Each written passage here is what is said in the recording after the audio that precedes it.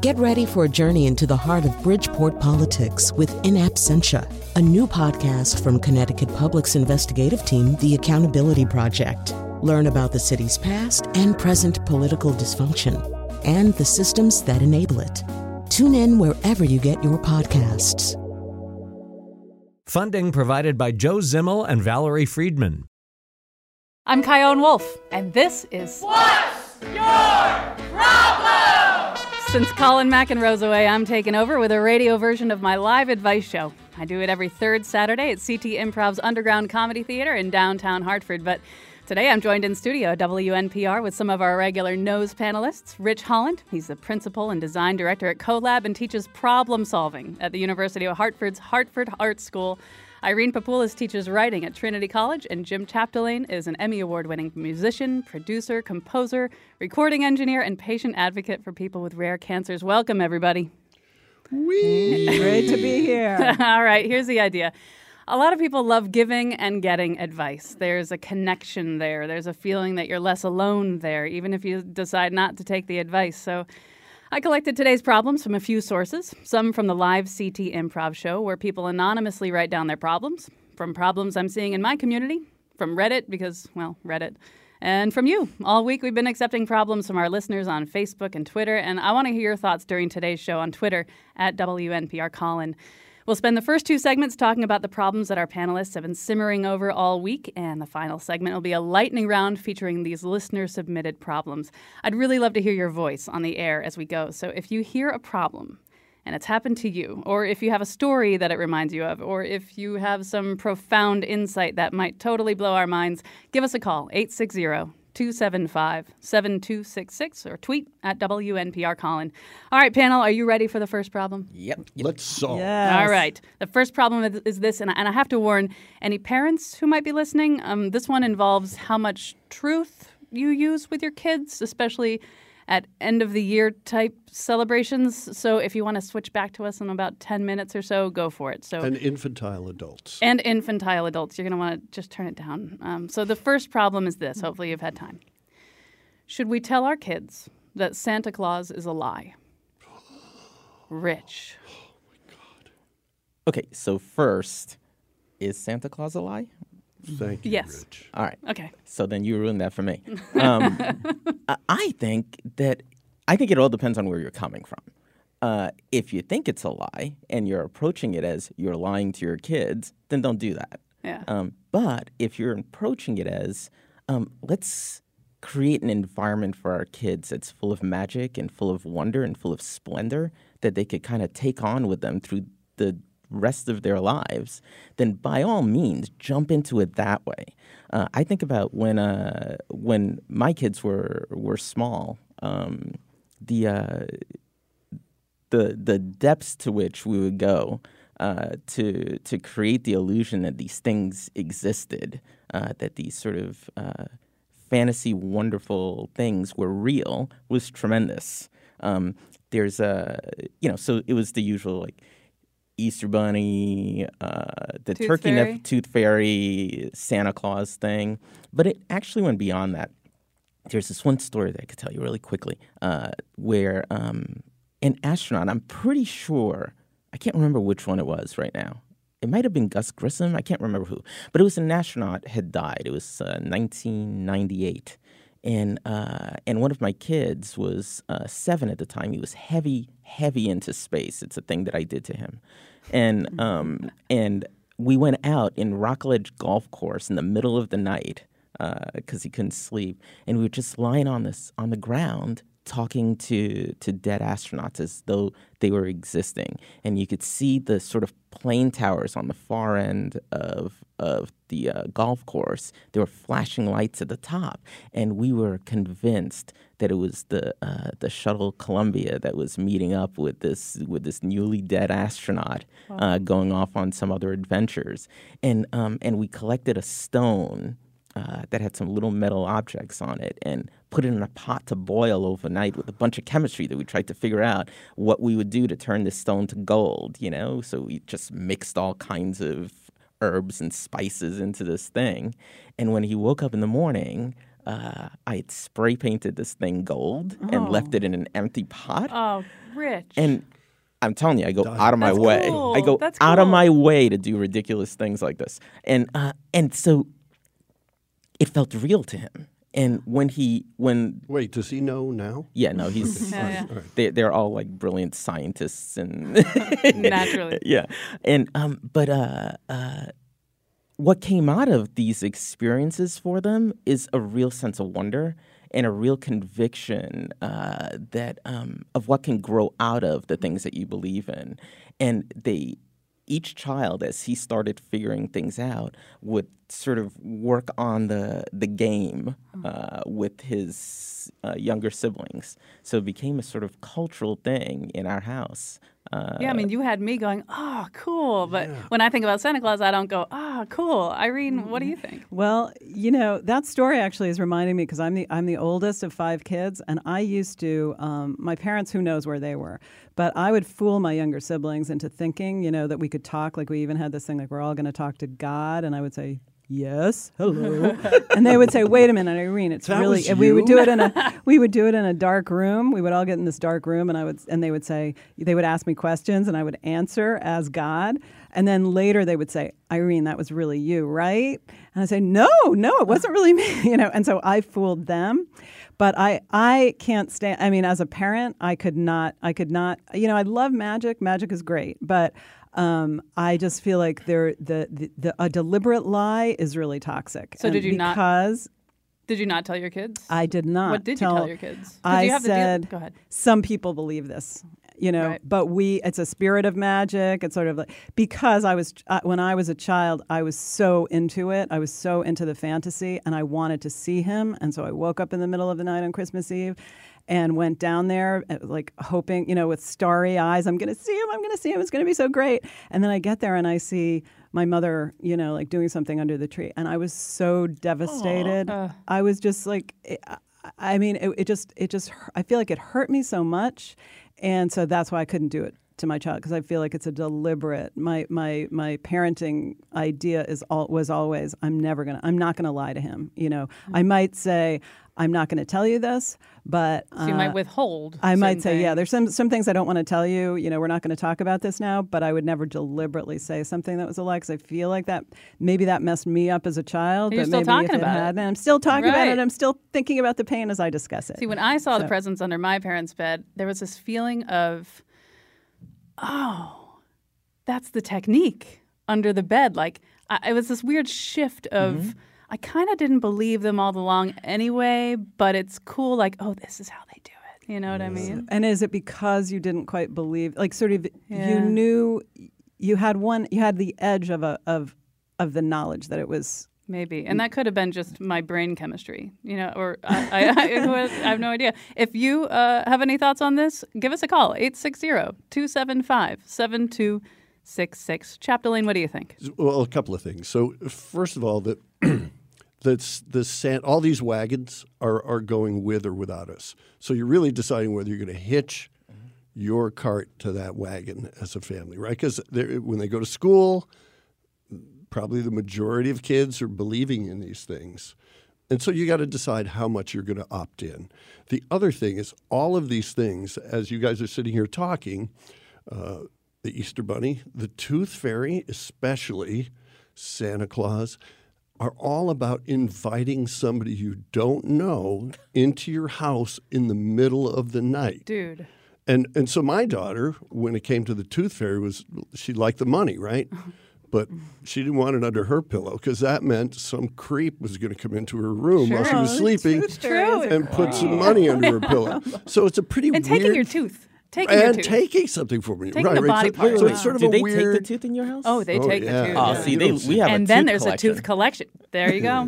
That's even freakier. Go on, That's it. Chapdelaine. So my point is that the whole thing is it's a pretty weird thing culturally to do. And then later on we say, don't talk to strangers. Invite them into your house, into your room while you're sleeping, but don't talk to them. No. We say don't talk to unapproved strangers, right? what's an approved if an stranger? adult But has, you if an technically adult have has not an met the Tooth endorsement, Fairy, I right? most certainly have. It's my wife. She's the one that carries the cash. I think, you know that Macy Gray song? I can't remember what the heck the title of it is. What does it sound like? Go ahead, there's sing it. Try to say Goodbye goodbye and and I I joke. joke. Yeah. It's like a Gaga love song. Somewhere in the middle of it, she just screams out. It's like Santa Claus. You know, it's awesome. She doesn't scream out. It's like elves on a shelf. So that's kind of different. But right? so you don't lose the magic of Santa Claus when you are discovered. So there's a gradual sort of understanding, like maybe you find the presents, right? In my case, I was still in full throes of Santa belief. And unbeknownst to me, my parents had set up the living room on Christmas Eve, put us to bed, and called a babysitter and went to a party. And I woke up excited, like kids do, and I shook the babysitter who was sleeping, and I thought it was my mom. I said, "Mom, he was here. Can we open the presents?" And so I woke up my brother and said, "He was here. Let's go open this stuff. Let's tear." And we opened everything. We had the men set up. We had stuff flying. We had guns popping. Everything. And then my parents walked in on that scene. And it was like reality change. Like not only are we in big trouble somehow, but clearly my belief system has changed radically. But why? But so did that make you know that it hadn't been, Santa? Well, they walked in and screamed at us, yeah. But he had already deposited the stuff. And then the babysitter walked out. Like, where did you come from? You were my mother a few. So it's like this lie has value, right? It has value. It has tradition. It has sentimentality, magic, right, Rich? But it also has consequences, Irene, where you could be talking on a radio show many decades later to say, like, this really sucked. This was hard. Well, and I guess if you think about it as a lie, or like the way you set it up in the beginning, Rich, it's like if you think about it as a lie versus you think about it as magic. That's a good point. I have to tell you, my experiences with the whole Santa thing was very much like yours. And so when my kids were born, I was like, yeah, there's no way that we're doing this nonsense. I'm telling the truth, and just we don't lie to kids. It's just a bunch of hooey. And in the process of trying to instill a sense of wonder and a sense of possibility in all things in these kids, I was willing to go down just about any road that wasn't, dark and sinister. Well, it's not like you're traumatizing them with Santa Claus, right? No, that's a good point. Plus That's that fine line. Plus, Santa Claus only goes in your living room or wherever the tree is. He doesn't come right up in your room and or any reach bathroom under activity, your as pillow. far as I've heard. No, that's true. All right, well, I think it's about time to move on to the next problem. I'm Chion Wolf, and you're listening to my live advice show, What's Your Problem?, which you're invited to catch every third Saturday at CT Improv. The next one's October 21st at 7 p.m. All right, the next problem with Jim Chapdelaine, Rich Holland, and Irene Papoulis. I want to get your voice on the air, so if you have any interest in informing us of your experience with this next problem, 860-275-7266. The next problem is this. I'm beginning to love feeling angry. Rich. So shut up, Rich. I'm now going to ask Irene and Jim to switch seats so that I can sit a little closer to Irene and not have Jim between us. This thing about anger. So the disclaimer for me is anger is healthy, anger is good, anger is not rage, there is a difference. Anger is productive, anger could be put to really good use. Most of the things in the world that have gotten changed for the better have done so because of someone who made an absolute no and move forward to see that no take place. So I have a tremendous amount of respect for anger, and it's, I think, a thing that that we should embrace. But I hear that question in the context of kind of almost the way you delivered it, right? It's like, I'm falling in love with my anger. And I'm starting to see that all over the place lately. Mm-hmm. I'm starting to see folks taking that permission to embrace this incredibly reverent thing, and be kind of adulterating with it.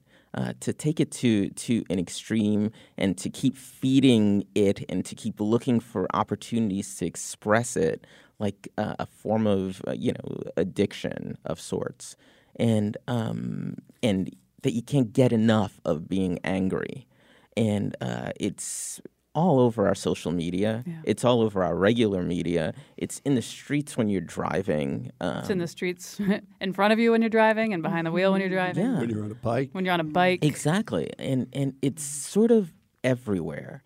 And it's replaced grace. It's replaced patience. It's replaced empathy. It's replaced taking a breath. And so this idea of this sort of love affair with anger is a thing that I caution against. You mentioned the word patience. It makes me wonder if you are patient with your anger, that's probably the unhealthier way to deal with it. There's maybe an urgency to anger. That's getting even further down another direction. But Irene, what do you think? I mean, I was actually thinking, if you think about all that anger that's around us, why is that? What is that? The kind of anger that replaces grace is sort of saying like, you can't do that to me. It's like some kind of attempt at self-preservation in some way. Like I'm more important than you are, and my situation isn't good, and so it's all your fault, or somehow trying to blame it. But yeah, so that is toxic anger. But I think it's kind of what you were just getting at, Chion. I think with the sense of, or maybe it's sort of the opposite of it, because it's being. Well, I just feel like looking inward at your anger is different from just expressing it outward, Mm-hmm. And it also depends on the kind of person you are. Like I'm the kind of person that virtually never gets angry. It's really, really hard for me to get angry. So for me, that phrase, that problem, I'm starting to like anger, is a sign of exhilaration. Like for me, the fact of like, something bothers me and I can just feel that rush of energy that says like, I don't like that, to me feels exciting and wonderful and good, but it's because I don't do it very often, It's sort of like some kind of, you could say gender might have something to do with it, but of course it's not the case that, all women are like me and all men aren't, but for people who have trouble expressing anger, it can be exhilarating. But if somebody who says they love expressing their anger and they're expressing it every day in their car, then I would have a different advice. Jim. So if you're angry all the time, which this suggests being in love with your anger, you're going to be angry more. Probably not good, right? Probably not good. But just like people say, hope without a strategy is just hope. Anger with a strategy, correctly focused, and suddenly we have the Women's March, right? Because they're not there their anger was the prime motivator, a reaction to an event, and that spread. They motivated a lot of people, including me. Yeah. But how about you in your life? So I think there's two different ways to look at this. If you're stewing in your juices all the time and you're just an angry person, unhealthy. Yeah. I could see why people get addicted to that because it becomes a safe place to be. Oh, I know how to do this. I know how to be angry. Like you, Irene, I'm not an angry person. When I got married, my wife told me, like, you need to learn how to get angry so you could stop taking antacids. And boy, does she! She's so sorry that she. Right? No, it was great. No, that's really wow, you can actually like get angry. That's yeah. cool. Yeah. But I'm specifically talking right now that we have a lot of social anger, right. And I think there's something very positive that can come out of that if it's correctly strategized and focused. Yeah, and then who has this problem? Is this a person of color? Is this your racist parent? Is this who's angry? So we think about ourselves, and I think if I'm angry, I can speak from that point of view. But how about the other person who's angry? Who they're angry about something that I'm pleased about? What's good for the wolf is bad for the bunny. So that's actually really interesting. So the question is, can we rank anger? In a way, like whose anger is more entitled than another person's anger. I think that everybody's entitled to their anger. Yeah. It took a tremendous amount of practicing patience and stillness, to take a look at what was happening in Charlottesville and say that those people that I fundamentally disagree with are entitled to their anger. They are not entitled to the actions that go along with them. If they're harmful, yeah. Exactly. I think that anger is just much like anxiety that we were talking about before being an indicator of something that matters to you. I think that anger is an indicator of something that matters to you as well. I agree completely. It doesn't mean that it sits unpacked. You still have the responsibility to unpack that, right, and to get a good sense of whether it's legitimate, whether the focus of your anger is the true issue, whether it's something that you're actually built up on your own, whether it's an inability to be mad at yourself for what you've let your life become. So there's a number of things that need to be unpacked about that, and that was the patience that I was referring to earlier. Yeah, that's just reminding me, there's this book by Thich Nhat Hanh, the Vietnamese monk, called Anger, and he sort of explores the idea of anger, and he said, one of the things he says that always stuck with me is, you should hold your anger in your arms like a baby and nurture it. Oh, my anger, what do you have to say to me? What is it that's bothering you so much? And he says, because if you have a stomach ache, you don't say, oh, I should get rid of my stomach, And in the same way, he says, we could look at our anger that way too and try to heal it in some way. And that's I think that's the same thing that you're saying right now. I started that book and I ended up throwing it out. I just want you to in a bit of. See, one thing I've started appreciating about my anger when I was younger, I didn't feel a lot of anger, and if I did, I didn't indulge it. And I find that since, I don't know, give or take about after November 9th, I've been feeling angrier more often. And it's been really fascinating for me because usually, like you, Irene, I don't find myself angry because in order to be really angry, I have to feel righteous. I have to feel like I am 100% right in being angry because I don't want to be a fool who gets angry over nothing or a misunderstanding. So it takes a lot for me to legitimately get angry. And so now that I've been experiencing this anger, I've been exploring I think I'm right now. I think I'm right, and I'm trying to find more information so I can make sure that I'm informed in my anger. And so that contagion of anger that you're talking about can be very motivating, and it's almost a weird unifying thing. And when you get together with people who are sharing that with you, you discharge some of the anger because something positive comes out of these gatherings. It is playing with fire a little bit. I'm going to take a call from Phil from Cheshire. Phil, you're on the air. What's on your mind? What do you think? Hi. I just wanted to recommend a little film, Spanish film. I think it's about 4 or 5 years old. It's on Netflix called No Filter. I don't know if any of you have seen it, but it's about a 29-year-old Spanish woman who works in this advertising company, and she's just abused on all sides by people who abuse her good nature.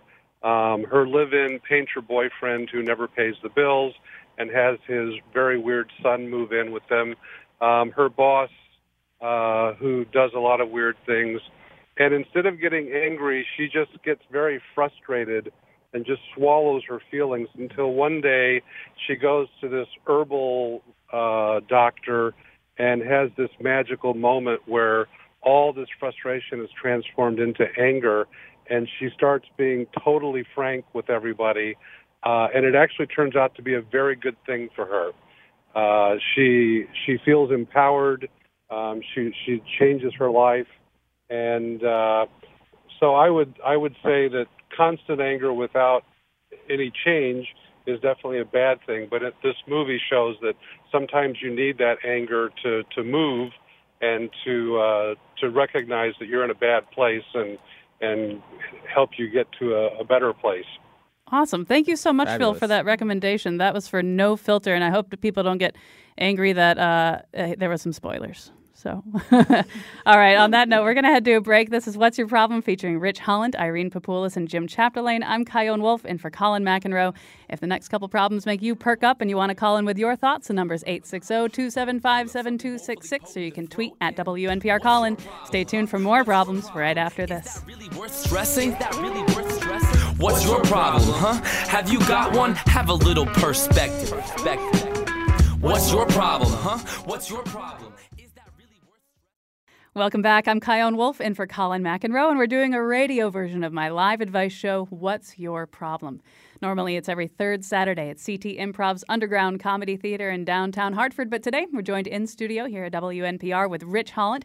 He's the principal and design director at CoLab, and he teaches problem solving at the University of Hartford, Hartford Art School. We're with Irene Papoulis, who teaches writing at Trinity College, and Jim Chapdelaine, an Emmy Award-winning musician, producer, composer, recording engineer, and a patient advocate for people with rare cancers. We've already addressed lying to our kids, whether we call it lying or not. We've talked about loving, feeling angry, and we're on to the next two problems. So the number to call if you have any insights on this next one is 860-275-7266 or tweet at WNPR-Colin. All right, the next problem is this. I make original music. I can't tell if I really am good or if my friends and family are just being nice. Chapdelaine, you're the Emmy Award-winning producer in the room, so what do you think? I think that's a universal problem with everyone. It changes when there's money involved. That's a good right? point. So it does. So I mean, I'm sitting in a room oftentimes with somebody who has a song, and the best artists can hear outside. They want to hear, like, how can I make this better? So, and they're more likely to hear it if there's money involved, because money is somehow conferring authority in some weird way. You know, somehow they ended up in this room. We end up in this room together for a reason. So it also is with friends. So I think this sounds like a lot of people make original music. I think we'd probably expand this to writing, to any creative endeavor, right? Mm-hmm. And so if we can't hear about the truth about our endeavors, then they're just going to sit in this sort of tub of mediocrity. Speaking of money, didn't Rebecca Black, the Friday, I'm sorry to put that song in your head, everybody, but that song Friday, didn't she pay to have that produced and made viral? Isn't there part of that in the music industry where if you were a super rich kid or person, you sure. could just but say, that's part of every industry. Call me maybe. That's right. Yeah. That's part of every single industry in the world, I think, right now. What do you think, Irene? I think if you feel like your friends are just being nice to you when you're playing something, and so maybe that's not even in a professional context, but like I'm going to play somebody a song on the guitar. If you think your friends are just trying to be nice, they probably are. You know, yeah. It's like if that occurs to you at all. I kind of have a feeling, because it's so hard to discuss. It is hard as somebody who would have trouble saying the truth, as you say, if there is a truth. Because you could just say it's there taste. isn't a truth. There's an opinion. Some people like it, some people don't. Yeah.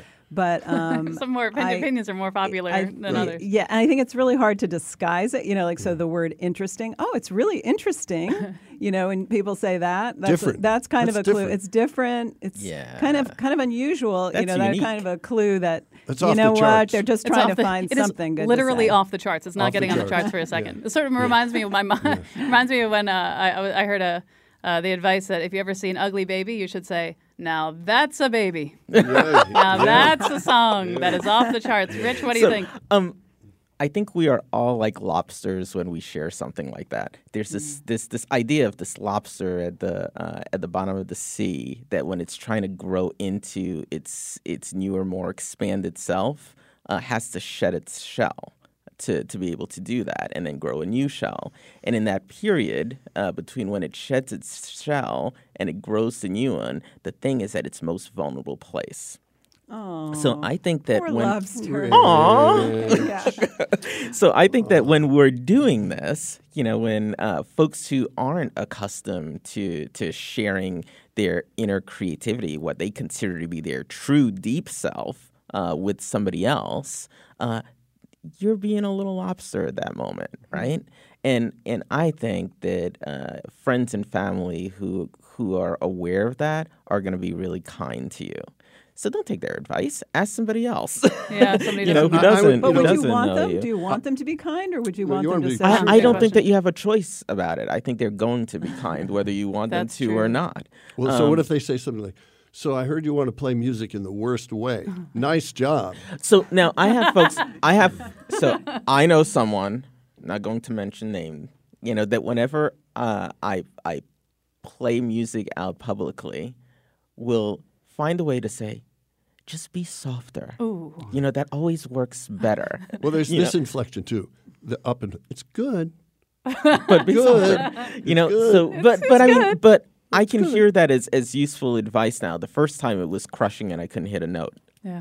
You know, but now it's useful advice. Jim, I actually I see where you were going with expanding it to other forms of art, but for some reason there's something specific about playing music or singing. Well, it's very in front immediate, of somebody. right? Yeah. So it's immediate, and you're right there in the moment. And I'll add to that for me, as somebody who does that for a living, I'm much more comfortable in front of 1,000 strangers. Mm-hmm. And me too. And I feel completely relaxed. If I'm in a room with like 4 or 5 friends and somebody says, "Play one of your songs," paralyzing. I become rich as lobster. I agree completely. Really? Yeah. Well, Yeah, I'm the I same agree way. with that. It's- And my thought is that the to me, that's chances are, terrifying. if It's I'm in too front intimate. if I'm in front of 50,000 people, I bet I'm going to get at least one of them to like me. Right. You know, the Right, odds right. are just The odds really are right. increasing. And there's And you can also connect with this somebody, same yeah. thing where something is conveyed upon you, right? You're being paid to be there. You assume those people are there because they want to be there. When you play songs in front of your friends, every now and then somebody says, "Oh, play us something." Yeah. I start shaking.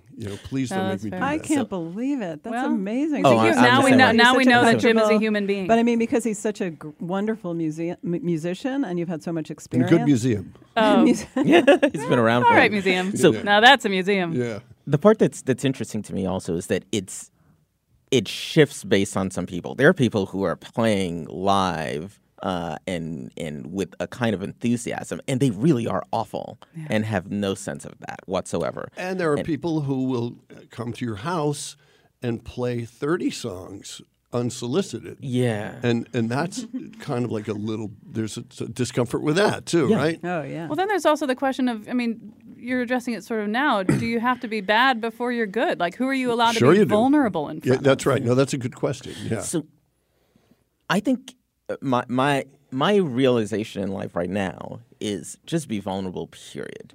Amen. You know? And you'll accelerate the learning process. I agree. And none of it is personal.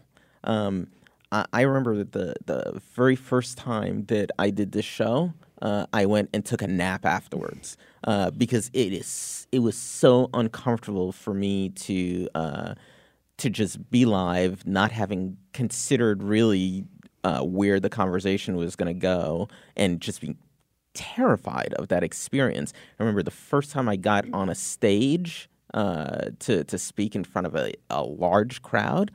Oh my goodness, I didn't think that I was going to make it through the thing, and I was just so thankful that what it looked like from the side stage where you could see everybody was very different from being in the center of the stage with lights in your eyes and you couldn't see anyone at all.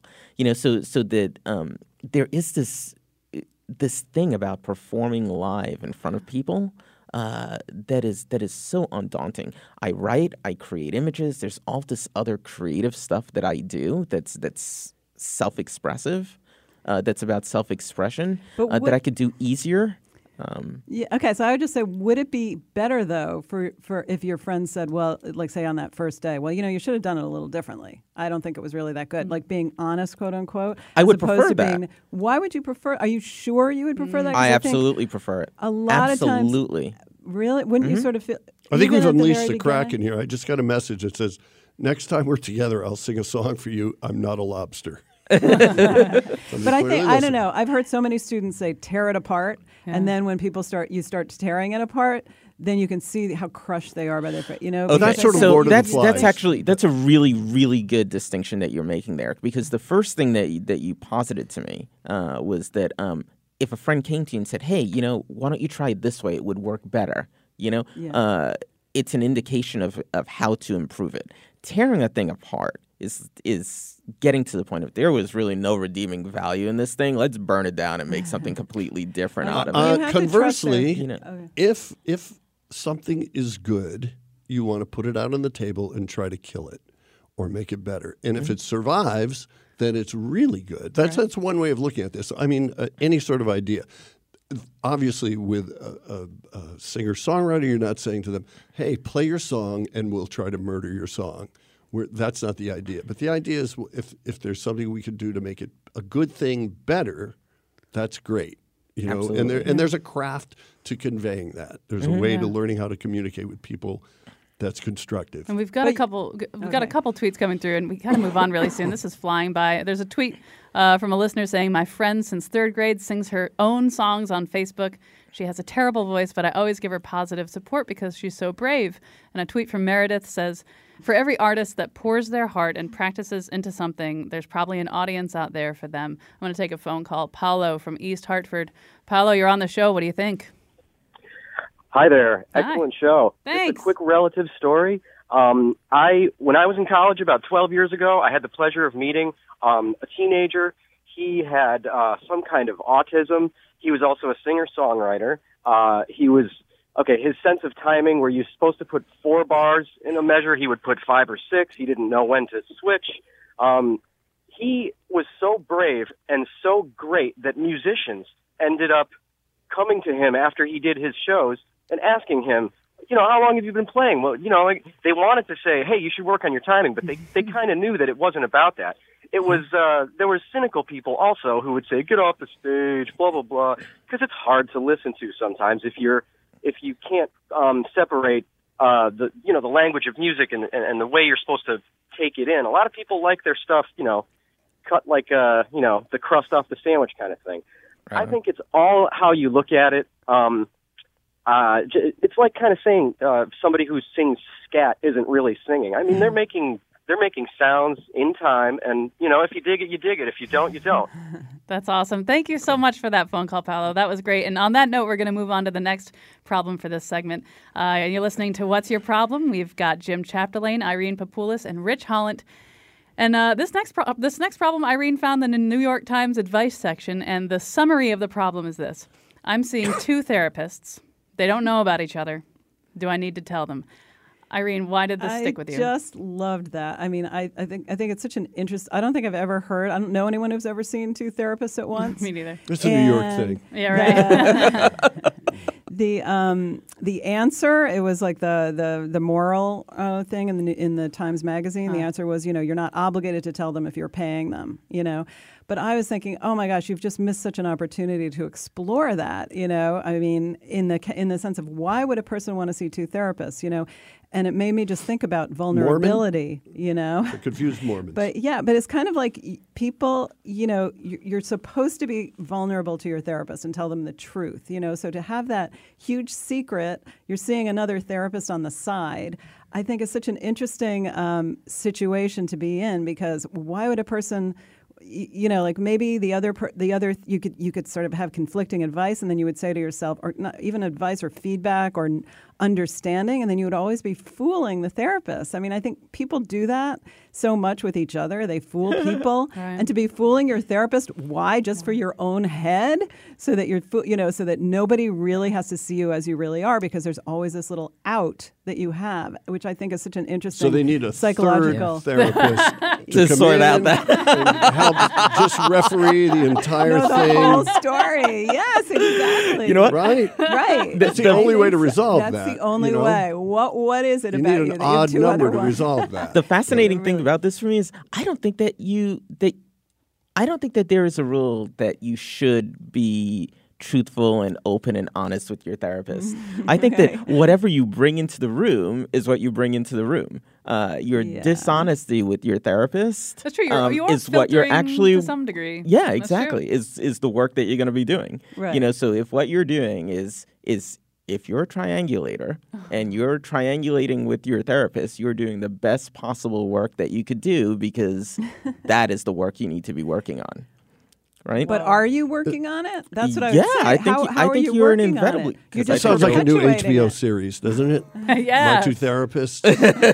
And you have 2 completely different narratives you're working, one with the Freudian and one with the Jungian or whatever they are. And It's a good way not to really be. I mean, don't you want to change something by going to a therapist? Isn't that why people go? Because they want to change something in their lives, or maybe evolve. they Can I don't. just But I say think the that there are first thing that different ways of bothers doing me that. about Yeah. this, the thing that bothers me initially most about this is the amount of money involved. I was Come wondering, on, right? is this insurance Who covered could- too? Who can if you have afford? insurance? That's a good question. No. I don't know. I mean, That obviously didn't it's come up. working for Like this Jim person. said, yeah. this is an upper West Side Yeah. problem. Yeah. And I can confirm that. I once briefly dated a woman, smart woman. I had to audition for her therapist in New York City, of course, on our first date. We had to go meet the therapist That is first. unbelievable. Yeah. So But we believe you it's still. sort of it was a little bit of a deal breaker for me. Well, Josh, Yeah. our producer Josh says sociopaths, and he produced Right. a show about sociopaths. Sociopaths have been shown to use therapy to hone their skill at deceiving others and themselves. It's like practice for them in a safe place.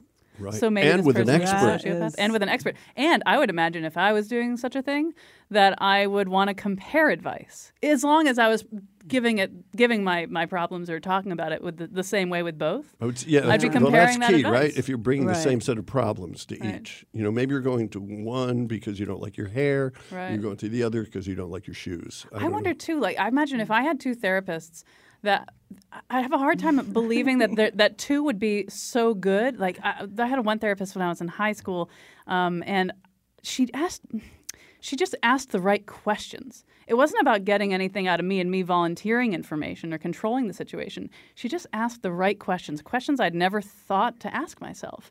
And that's how I really blossomed. And that's really hard to find in my experience. So the question that I have for you around, so what this leads to me, right, is if I imagine, and maybe I'm just talking about myself here, right? What's at the root of this issue? Should we let people know that Rich is in a reclining position? I am really. You seem very I am. relaxed. In leather pants. That's true. Anyway, go on. It's an issue of vulnerability and what this person is prepared to. It's the lobster thing again. What they're Wow, what it's a they're growing theme. into, and I extrapolate that outside because I think that what happens in therapy is sort of a microcosm of what's happening in your life overall. And it's these same scenarios that you keep getting yourself into when you go to the grocery store or when you go to work or when you're with your spouse or with your kids or what have you. It's this empirical little nugget that you just keep replicating all over. It's amazing. And so what I wonder with this person that needs to see two therapists is and can't be therefore fully open with either of them if the work that they're doing is around the limitations of intimacy. And Definitely. I don't think that you're going to address your limitations of intimacy by walking into that room and saying like, hey, you know what? I've got limitations of intimacy and I'm seeing another therapist because then you're going to have to do that some other way Right, to and get then it's to never address the issue. So to never wrap, ending. the question is: do you lie to both therapists or one therapist? Have we decided? No, Yeah. I don't think there's an answer Yeah. to this one, but it is time to take a break. This is flying by. We're going to be back with reactions to your problems in a lightning round of What's Your Problem with Rich Holland, Irene Papoulis, and Jim Chapdelaine. I'm Chion Wolfen for Colin McEnroe. Please stay tuned. What's your problem? So what's your problem? What's your problem? If we have a problem, then I guess we better solve them. What's your problem? What's your problem? Welcome back. I'm Chion Wolfen for Colin McEnroe with our live advice show, What's Your Problem? I'm here with Rich Holland, Irene Papoulis, and Jim Chapdelaine. And in this final segment, we're going to do a lightning round featuring problems sourced from you. All this week, our listeners have been sending us problems via the Colin McEnroe Show Facebook page and via Twitter at WNPRColin. Now, our panelists have not heard these problems yet, and we're going to move pretty fast, and we're going to get to the point. All right, here's our first problem. I'm dealing with not hearing from my family in Puerto Rico, and I'm feeling like no one in government cares. I hear more about the NFL than what's going on American soil. That's a problem. That's a real problem. That's an actual problem. That is really a problem. So I don't know. I would think you look for vetted sites with which you can communicate with your loved ones as quickly as you can, because that's got to be driving people crazy. Yeah. And there's more and legitimately more. so. There's more and more now. Anger is appropriate. Yeah, anger is really appropriate. Anger is appropriate, and use that anger to organize. Yeah, and considering that, there's going to be a fundraiser at Real Artways on Tuesday the 3rd. It's held by the Connecticut restaurant industry, so there's going to be some really, really good food there. It's a $20 suggested donation, but no one gets sent away for lack of funds. It's going to be a lot of food and music. Also, I know I'm biased, but WNPR has been doing some amazing coverage over the last week and a couple days. If you go to our website, WNPR.org, and you search Hurricane Maria, you'll see all the work we've been doing. We're having real local voices, real people who have had success in getting to their family members and getting in touch and are still frustrated. So check out the great work our reporters are doing. The next problem, I've been living in Hartford for a year, and I have very little luck dating. What do I do? Ooh. 3 married people. Okay, so Don't call here. Don't call me. No. there are apps for that. Yeah. There are apps for that. And go out. Go to Real Artways events. On the 3rd. Don't for go this to fundraiser. bars. Go to other places besides bars. exactly. Why not bars? Well, I mean, bars is sort of, there's a price per pound thing on everybody, right? Everybody has their sort of thing out there. Having played in bars a long time ago for a long time, there are several agendas that are front and center.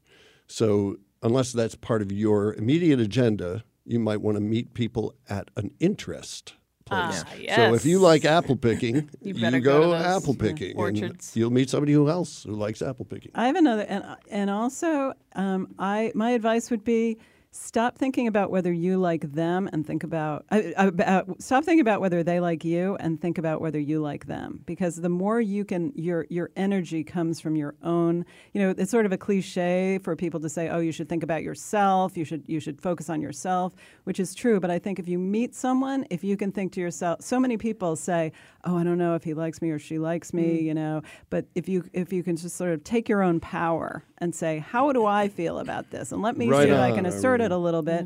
That can be useful if you're worried that the dates aren't working out. And I totally feel this pain too. I was single for 10 years in Hartford, and those are mostly 10 years that I worked here, and so I'd go out a lot, and people were nice to me because I knew who I was, which was really cool, and the novelty never wears off on that stuff. But even considering that I had like this social clout, and I'm pretty outgoing, and I like having engaging conversations, 10 years I didn't find anybody, and no one found me. It just didn't work. But if it's not a quest, don't make right, that a no, quest. Exactly. Right, it's exactly. not, Enjoy the time that you're single. Because what ended you up won't be single, and it's a different thing to enjoy. That's true, right? and there's a certain sense of you don't want to have to need being in a relationship, because then if you are in a relationship, you know where I'm going with that. But I ended up meeting my beautiful girlfriend Emily at the Hartford Slow Roll, which is a social bike riding group that there you go. A Sunday afternoon, 1 hour through Hartford, and just riding bikes and meeting, again, like you were saying, things that are interesting to you. Not at a bar. And Take her to a bar and after. you and Emily are awesome.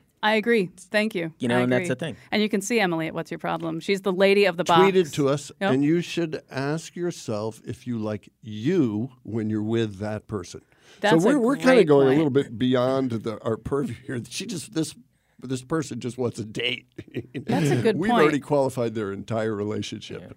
Yeah, I like that. And the whole idea of, too, about how the person do you who look just up to this messaged me is a therapist. Oh, good. So, noted. But I was thinking, do you look up to this person? Emily's taller than me, so I do technically look up to her. But do you look up to this person when you're around them? And do you, it's all the cheesy stuff that's do they make you want to be a better person? But kind of, that is an aspect. And I would also add the aspect of the opposite of what I said before, which is listen to the other person. Really, really be curious about who they are, because that also helps. So many times people just, it's just I want somebody by my side without really paying attention to who they actually are. And it's just it's so sexy when someone is really paying attention to you, I heard this question completely wrong, and again, I heard it through my lens, right? Yeah. Because I've never had troubles with a date. I've had troubles getting a date. Yeah. And those are two totally different things. That's true. We sort of jumped into when the date is successful, but that is our show for today. If you want to check out the live studio audience version of What's Your Problem, it's at CT Improv's Underground Comedy Theater in downtown Hartford. It's every third Saturday, and the next show is October 21st at 7 p.m. Thank you so much to producers Betsy Kaplan and Josh Nalea on phones, to executive producer Katie Tolarski for giving this a shot, and especially to our panelists Irene Papoulis, Rich Holland, and Jim Chapdelaine. Colin's going to be back on Monday with news from over the weekend on The Scramble. I'm Chion Wolf, and this has been What's Your problem!